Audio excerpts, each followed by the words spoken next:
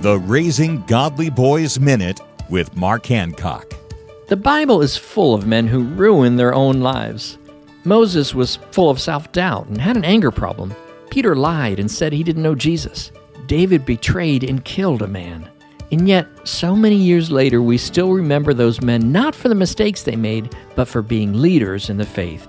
Kids today, especially boys, are desperately in need of positive mentors.